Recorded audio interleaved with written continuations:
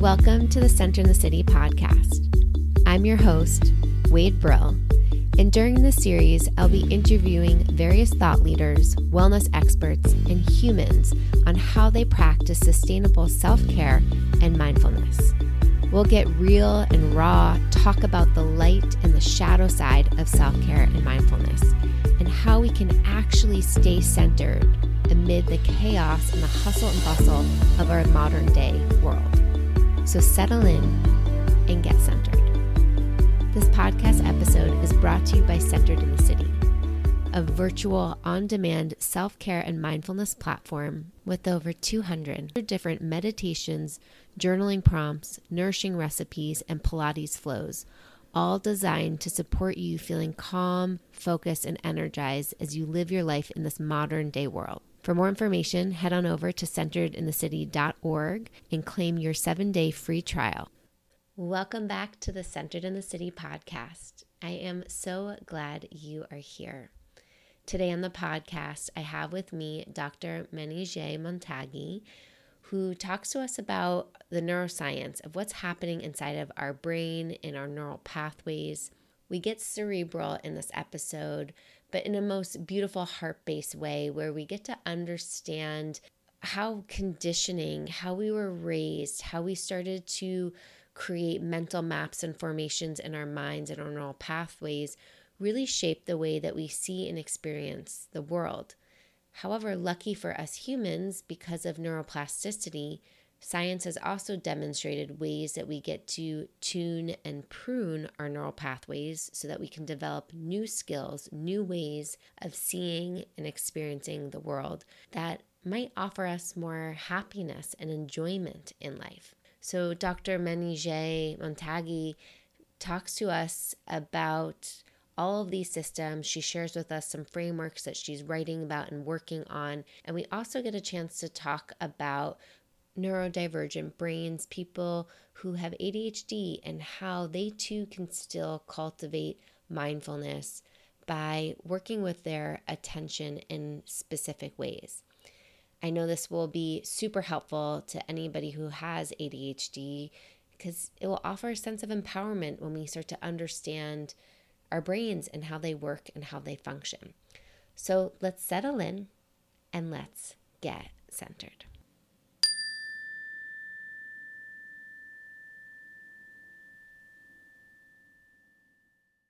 Welcome to the Centered in the City podcast, Manijeh. Thank you. Thank you so much, Wade, for inviting me and having this conversation together. Well, I'm really honored because I've heard so many beautiful pieces of feedback from my mentees or just community at UCLA from your teachings there within the Mindful Awareness Research Center. So I'm so excited and honored to have you. And I wanted to begin with my question that I ask all my guests to share with us a practice that you're engaged with right now that supports you coming back to your center, whatever that means to you. Simple things like just being aware of discomfort, like I'm off of being neutral or being a little peaceful, just taking a breath, going for a walk, changing scenery, changing my environment. If I'm in the office, I just get up and move to another room, just simply changing environment and being aware of it disrupts the if it's thoughts that are going on and they're unpleasant, they could disrupt it. If it's feelings that are in the body could be released. If it's mood that is not, if you feel foggy or, maybe even too much energy, either way, it just being aware and noticing what's happening and changing something, shifting. It's not always take a breath, but often, shifting, changing, moving, and but noticing what's happening. And if I should continue with this line of thinking or not, and just taking a kind of sort of a opportunity to have a different response or different outlook for that moment. You mentioned noticing sensations in the body of discomfort. And so I'm curious for you, what does it feel like when you're in a neutral space or when you're centered in the body to then know maybe when you're not feeling those ways? Well, my teacher always emphasizes the cessation of suffering, he says. Pay attention to the cessation of suffering. Like, pay attention to the lack of unhappiness, unpleasantness, and so that lack is doesn't have to be a highly joyful or euphoric or highly pleasant, but just lack of discomfort is a very good place to be. You don't have a toothache, but you don't think of your teeth. You don't feel them. You have no business thinking about them. There's no reason. You don't have a backache. You don't think of your backache.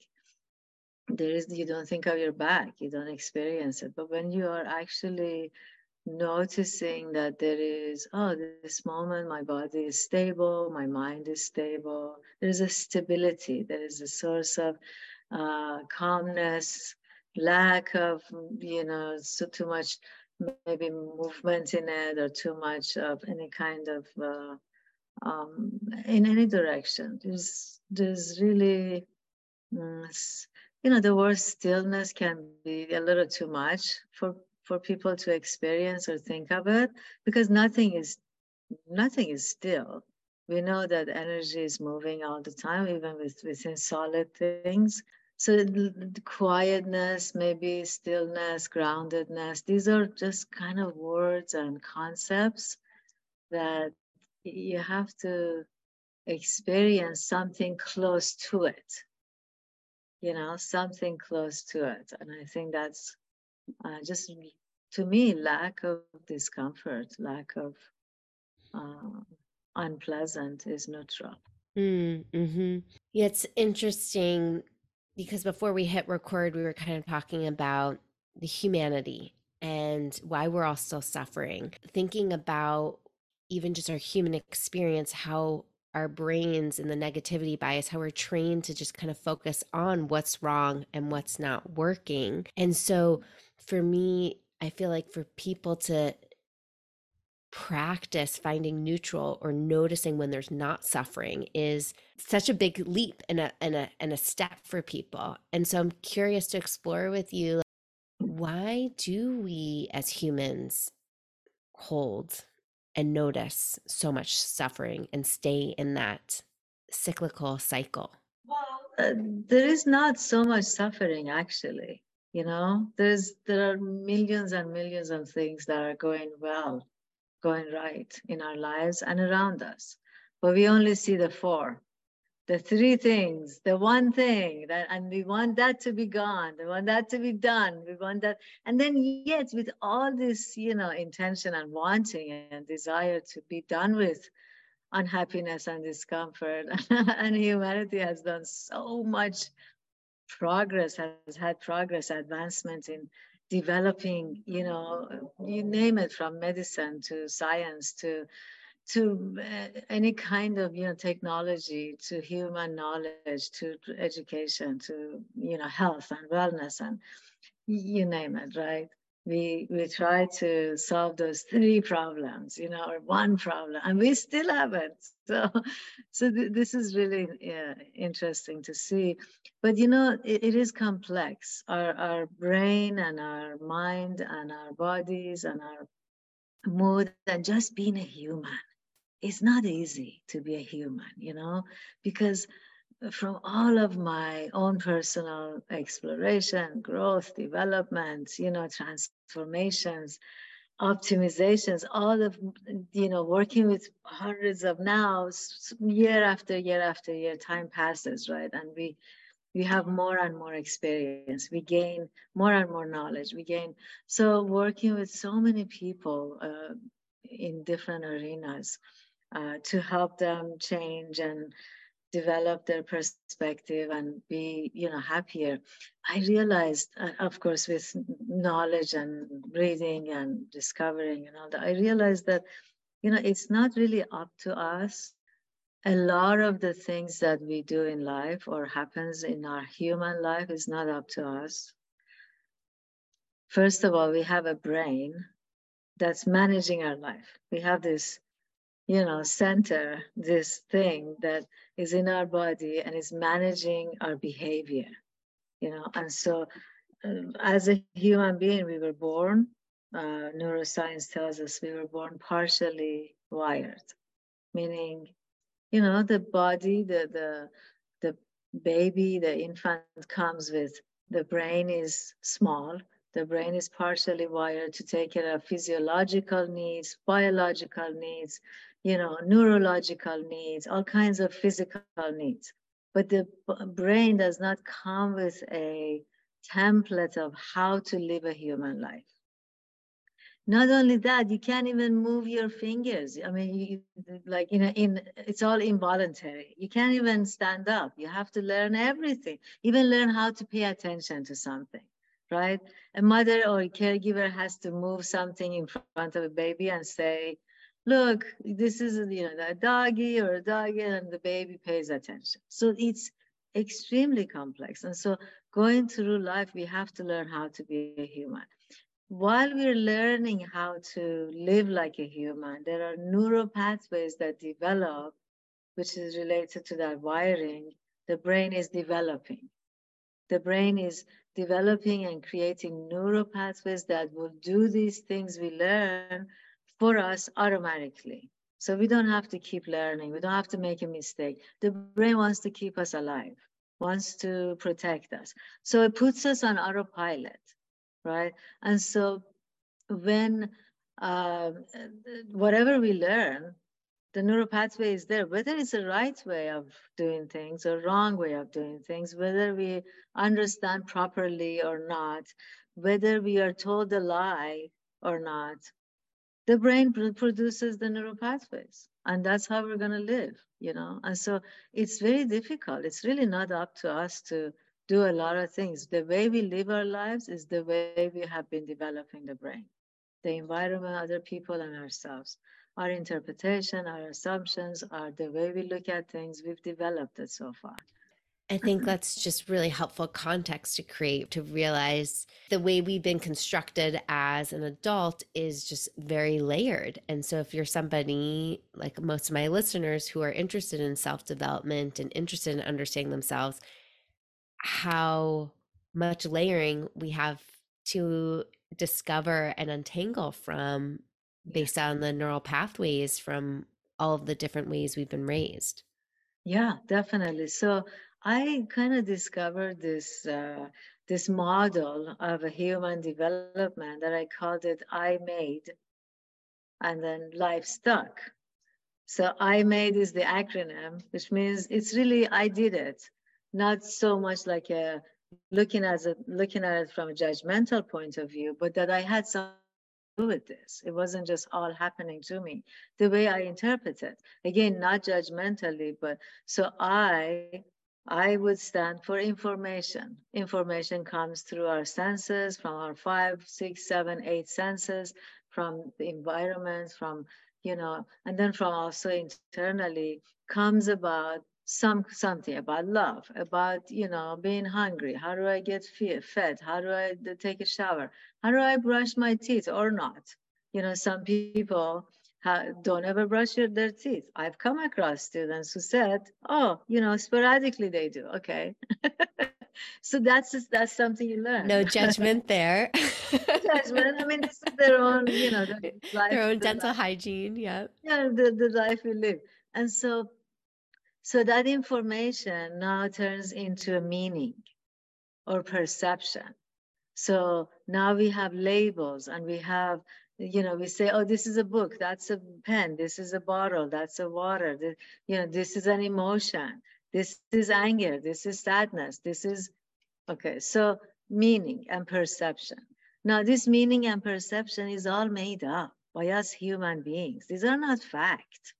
They're just for the sense of, for the purpose of communication, for the purpose of living a life. So, meaning now, when you have that perception that could be faulty, could be based on a unreal, unrealistic truth, now that perception becomes an approach or your habitual way. It's your approach or habitual way. So somebody may be, become drastically, overly emotional, right? They learned through going through life with family members, or that, oh, if I be emotional, if I be dramatic, I get more attention, right? So now that becomes their approach to life, their habitual way. And then after that becomes default. It's now default, kind of like a personality. People say, oh, this is how I am, this is how, you know, this is how they are. They will never change. Personality or default. And then E is being engulfed or stuck, being innervated, you're stuck in this. Now you're just, this is all you're going to do. A lot of the information we get is missing also. Like the way we connect with the world, the way we connect with other people, the way we connect with other diverse people. It's missing. A lot of times it's missing. We don't know the better, we don't have the full picture or full understanding. So this model becomes a individual model, family model, societal model. So, just to ask a question here, the stories that we tell ourselves based off of our experiences, would we put that in the meaning? Yes. Okay. So, Yes. like, when this person makes a face at me means they're angry, even though we Yes. don't really know that's the truth. That's just a story our minds are telling Yes, ourselves. yes. Okay. So the brain also comes with, let's say, just three biases that Dr. Anish is a neuroscientist. She's, telling us, found out three biases. The first one is truth bias. Because the brain has to be efficient. It's not going to be running around constantly fact checking for us. Whatever you think, if you're not an expert in something that you've already developed the proper way, whatever you think or whatever you're told, you will believe it. The brain will opt to believing it. It's less, it's more efficient to do that. The brain is not wise. It wasn't built to be wise. It was built to do a function, run the functioning of our body. And so you believe it. And then the second bias is confirmation bias. Whatever you think you already believed in, anything else that's going to come to you that will confirm that first truth, you're gonna take that. So somebody's face is in some way, their muscles of their face is, because even emotional intelligence has been debunked about, you cannot really tell what a person is thinking or feeling from their face or from their posture. You can. That's totally been debunked. So because different cultures around the world have different expressions or different ways of feeling about things. So your example of somebody looks at somebody and they think, oh, that person is looking at me because they're thinking this way. Now, this first thing that occurs to that person, the brain is going to opt to take it as the truth unless you are trained not to. So then that person that you already thought this is what they're thinking comes over and maybe they're busy and they're not looking at you. They pass by you. Confirmation bias. Yep, that's exactly what they're thinking about me. Not so well or not so kindly or something. Right. And then the third one is novelty bias, which is we pay attention to anything that's new, anything that's novel. It's like, oh, really? Is that right? You pay attention and then it becomes the truth and then confirmation. So this is a great difficulty for humanity. The entire society of humanity is built on these biases that builds our brain, And we're constantly confirming each other's stories, and unhappiness just doesn't let up. Yeah, when you break it down from this neurobiological perspective, it makes me feel like humanity, myself included, like how rigid we are, how our brains have kept us in these structures and pathways of functioning, even no matter even how aware we might be, we still have that sense of kind of software always working. Yes, yes, exactly. So this is one of the things that I try to teach people about not judging oneself or another human being, because we are all subject to these things, to this brain, the way our brain functions. I mean, I don't know what it was. I mean, the nature left the human software, as you say. I mean, I have these 5 stages now. The I made stuck is 5 stages. I have a 5 stage of optimization, which I do actually call it human software optimization. So it's interesting you said that. So the software is already there, and so we cannot blame the worst of the person.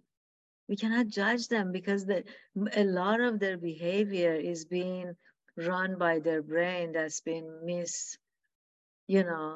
faulty, wrongly programmed by themselves, by their interpretations, by the people who raised them, by the culture, by the society, by it doesn't matter by what, but they're running through their programming.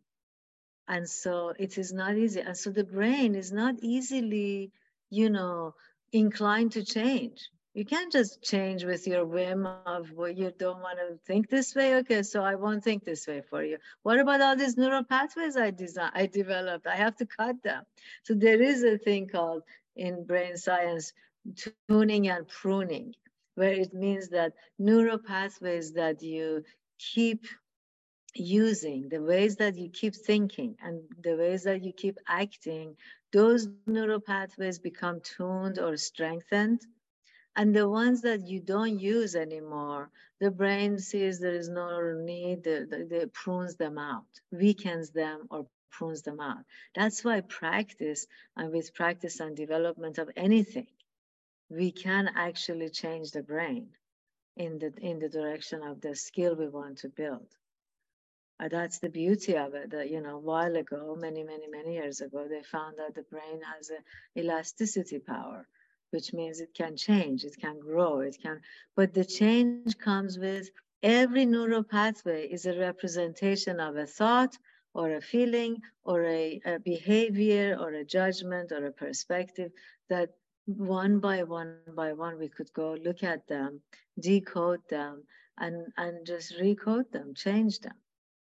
And that's so empowering for us humans to not feel like we have to be stuck in our ways just because we were born this way. Doesn't mean we always have to think or do or be on autopilot, that we can take that time. I love what you said, to tune and prune what's helpful in our neural pathways and what's not.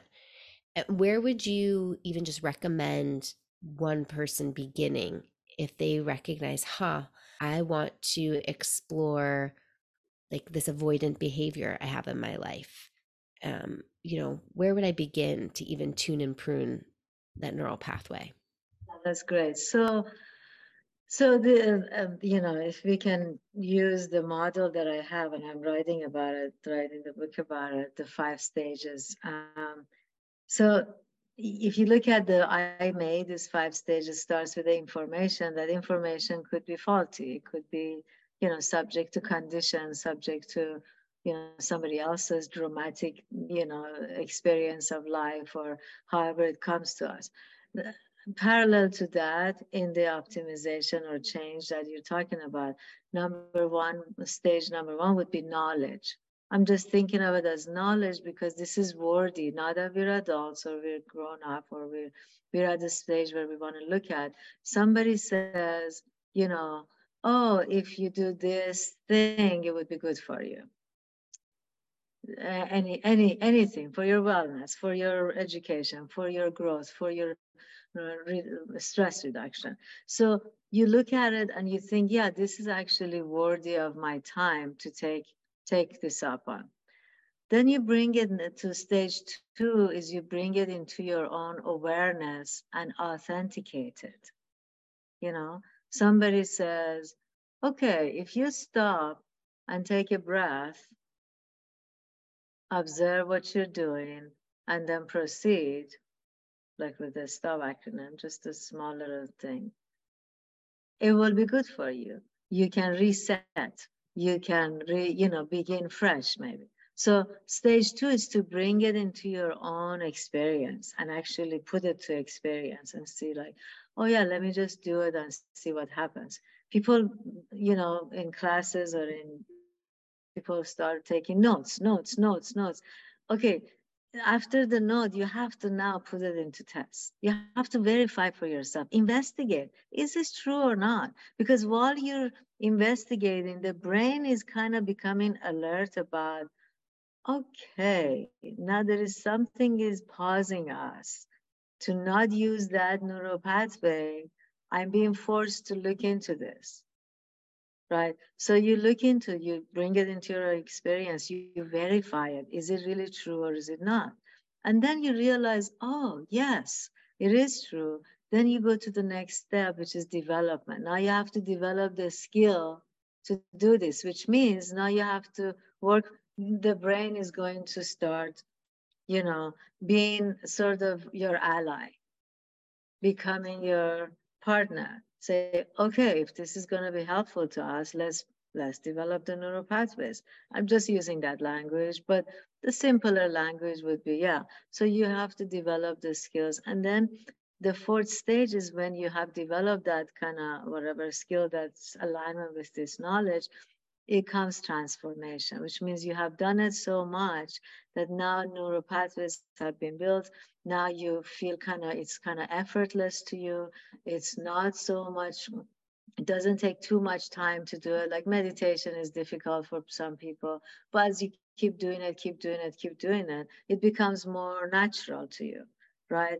And then if you go back to the old habit, you already also know how to get back to this better place. You have a map, you have a way to go there. That Does muscle that make memory. sense?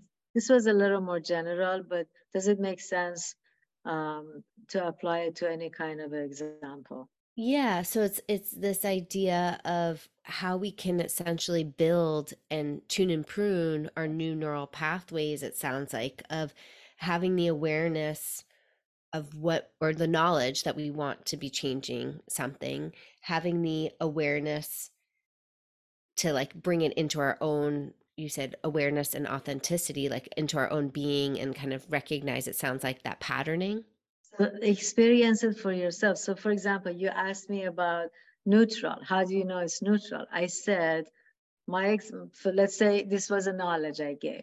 Oh, you could check it out by when there is no discomfort. Tune in as so the awareness part of that would be, let me see, there is no discomfort. What is she talking about? Okay, I just a little bit feel a little pain behind my neck, so that's not it.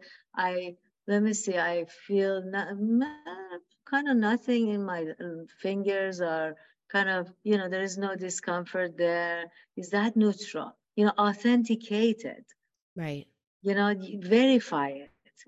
And by your own, because we have senses, we have 8 senses. I mean, that's a model of thinking. Dr. Daniel Siegel would say we have 8 senses, right? The 5 that we know, the taste and touch and smell and sight and sound. And then we have the inner experience of knowing that there is an emotion. You know that there's an itch somewhere. You know that there is a feeling or pain or something somewhere. And then you have the mental activity, all of your images in your head, all the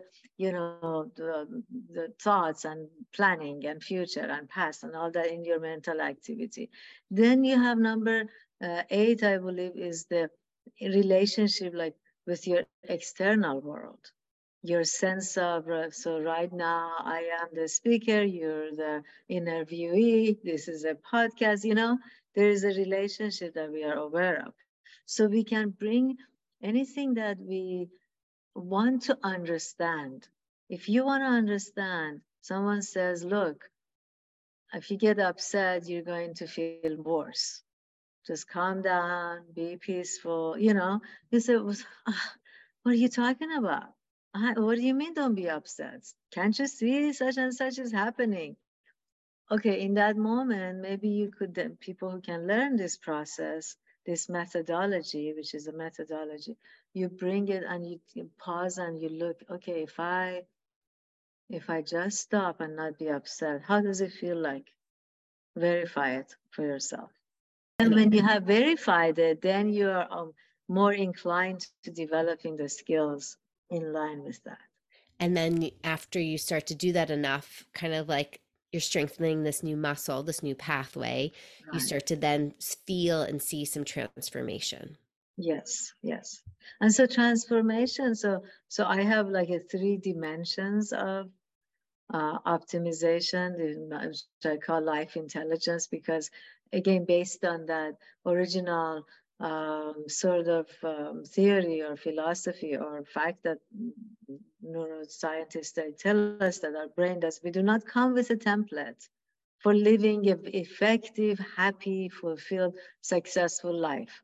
We don't. Brain evolution left it for humans to take care of it themselves because all around the planet, people do it differently, right? So because we don't come with that, then I kind of became aware and guesstimated, I studied and put this together that there are three dimensions of life that we need to become intelligent about.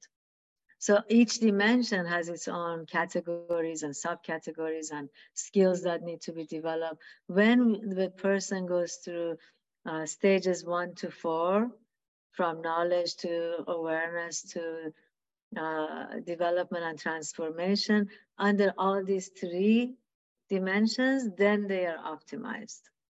Mm. And so it's a really incredibly fulfilling and effective and alert and successful life as a human being where we don't harm others, we do not get harmed ourselves. We have really just proper boundaries, Mm. for relationship, thoughtful life.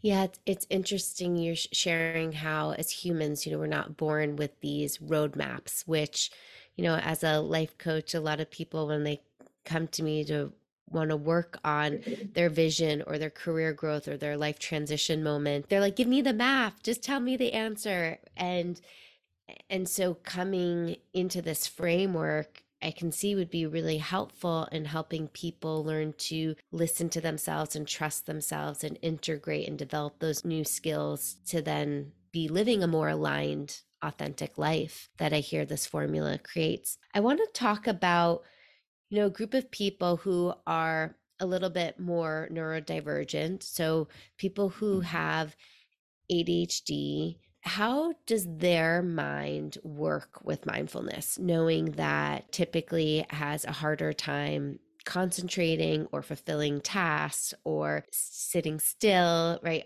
Are things that the ADHD is associated with. Yeah, but there is a lot to know about that brain type because it's not.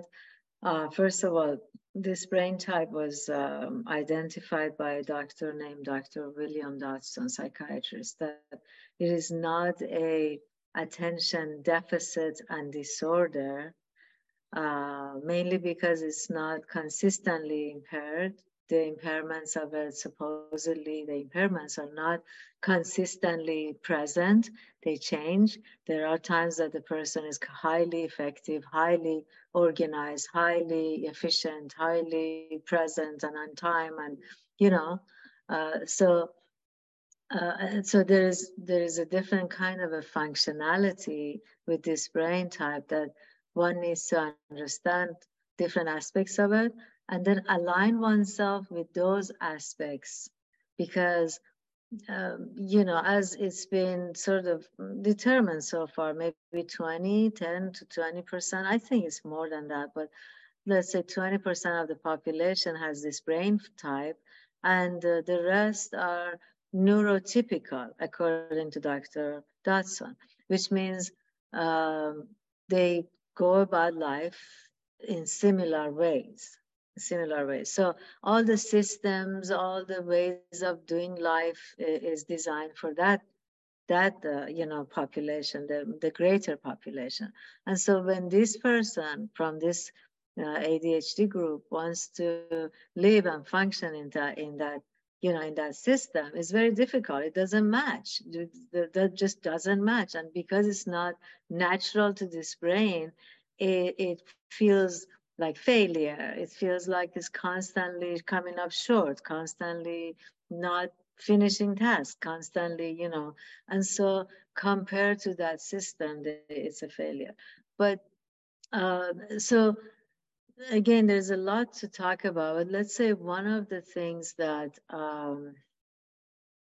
this brain type has, that Dr. William Dodson says that if this person does not have this quality, it is so integral that they don't have ADHD. He is just like, and that's sensitivity, rejection sensitivity dysphoria, he calls it, which means severe amount of painful experience when one is feeling they are rejected or shamed or objected to, or and so it is so fast, it is so incredibly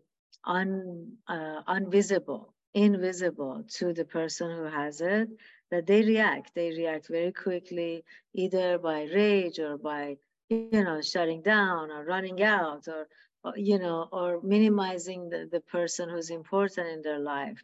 Oh, they don't understand, they don't know anything, or become a people pleaser because it is so painful that they're walking on eggshells constantly, not to be. And the problem is, the forgetfulness and tardiness and the disorganization and the procrastination, all of this that have reasons, which I, take time and explore and explain within courses. All of these confirm to the person that yes, you are defective. And so they're very ready to judge themselves, right? Very ready. So this mindful awareness is first of all, attention is not constant. Attention is based on 4 or 5 things that become available to the person. And so, because attention is not constant and it becomes available based on interest, based on urgency, based on novelty, and challenge or competition. When a person wants to focus, if none of this is available, there's no way they could do it. So mindfulness for this brain cannot go the mainstream route of just pay attention to your breath. Keep coming back to your breath, keep coming back to your breath. It may not be the best route, for this brain type. So there are other ways that we explore in our courses about this. And for myself too, I've had great amount of struggle with meditation. There was a time that I would have a fight with my mind. It's like, didn't you say let's go sit and meditate? Didn't we come and sit down together? I drove here, I came here. Why don't you shut up? So yeah. And then I realized it's well, when I was learning, when I was thinking about this interest-based nervous system, it's like what is the interest? You have to infuse something within this activity for the mind and the brain to become available, become engaged, become motivated. So, for example, one of the retreats I had gone, 10-day silent retreat, and it was just killing me. Like 2 days into it, I couldn't. All day long, you're sitting, walking 9 hours a day, you're meditating. So I remember I said to myself, okay, I'm going to send this, do this meditation and come to my breath to send it to my son, you know, for his mind, for his brain, because that was That was the mother's, wish and desire that kept me really focused. It was not no longer for me. It was for him. So in that moment, what happened to the deficit? What happened to the, you know what I mean, disorder? Disorder and Mm, deficit went away. Now right. I am in it. Now I am motivated. Now I'm engaged. Now I am full of, because of the love, because of the desire that I wanted for him. And I believe that this is going to happen for him, you know? So So you this is, asked yourself, like, what can I be interested in this moment yes, to yes. find So some you inner infuse, motivation yeah, and you some settling? infuse something. So if people, like, for example, with ADHD, often couples, the spouses, maybe, you know, or parents or so, they complain about, oh my God, he never pays attention, he doesn't listen, he doesn't, or she doesn't. And so then I remind them that it is not for lack of care. It really is not. It is that attention is not consistent. It's the dopamine and whatever that is necessary for the brain to release is not there are drops in the flow of these chemicals that are necessary. Within the drop, the person gets detached, and it's not because they're not paying attention because they don't want to. All of a sudden, it's the brain function, right? So, but then if you infuse the person with ADHD, if they are in listening to a topic, let's say, that is of their interest, and it's not like preferential, but more of your brain is in, is interested to know, then that gap and drop never doesn't happen for some reason. The brain continues to produce the chemicals that are necessary for your attention, because your mind is also is involved very much. Your interest is involved. So that's just, one of the ways. And so if a person is um like one person said, oh, my husband, whenever he makes coffee, he always drops the coffee grains on the table and he never wipes it. And I don't know why he does that. Why can't he just do it? Why can't? And so he says, I don't know. What's the big deal? Why are you making a big deal out of this? Every day you give me a hard time. And then yet every day he still does it, right? Even though he keeps hearing it, he keep doing it. So I said, okay, so let's talk about this. So your wife is agitated. She gets frustrated. Yeah. Do you know? I asked the husband, do you know what it feels like to be frustrated? From your perspective, from your experience, have you ever been? Oh, yeah, all the time. I get frustrated when I'm driving. I get frustrated. Oh, good. Okay. So, one of those examples. Do you know what it feels like? Can you remember or can you imagine what it feels like? Yeah, he says, I become, upset. I'm not happy, and my mood changes. And so he began to explain so I said, okay, so all of these qualities you are just talking about right now, that's what she experiences. Is that what you want for her? Is it okay for you that she would experience that? Oh my God, it just all of a sudden it hit him that really? It's no longer about the coffee grains or about him acting properly or being clean or nothing like. It's not about. Oh, no, oh my God, are you kidding me? I would never want my wife to start her day like that. That's awful. And that gave him extra meaning, extra interest, extra, you know what I mean? That you be infused into this. Now he was very careful, and attention came all of a sudden. Out of Mm, nowhere, now there's no disorder about that activity. right. So it's kind of helping connect the wires to more meaning, and it sounds like to more of a felt sense, because we Yeah, can't yeah, really assume when we're hearing the words people are telling us we're doing, or the action we're not doing, or our attention yeah. is X, X, Y, and Z. But when we connect to more of it sounds like a felt sense that feels personal, it can help people with ADHD connect a dot to then recognize, okay, where's their attention actually going right now? Yeah, yeah, very good. Yeah, making it personal. Making it personal. So because a person with ADHD is actually very empathetic too, because they get it, they feel it, they could sense other people. But when it's in relation to their own action and the impact of their action, there's another quality called lacking self-appraisal, that the person is not able to kind of know the impact of their action or inaction. And so, with this mindfulness, it would be very, very helpful to put the effort and to put the sort of the subject of noticing action and the result of my action. The result of my action is what? Maybe it's a physical result, oh, okay, I put away things and it looks peaceful. I left things on the table and it looks really, cluttered. So you see, actually tuning into the result of one's actions on somebody else's mood and heart and mind and life, or on the environment, or on their own life and environment, connecting. There's a disconnection between action and result. When you Mm. connect the dots between action and result, then the person becomes much more, you know, um, properly functioning.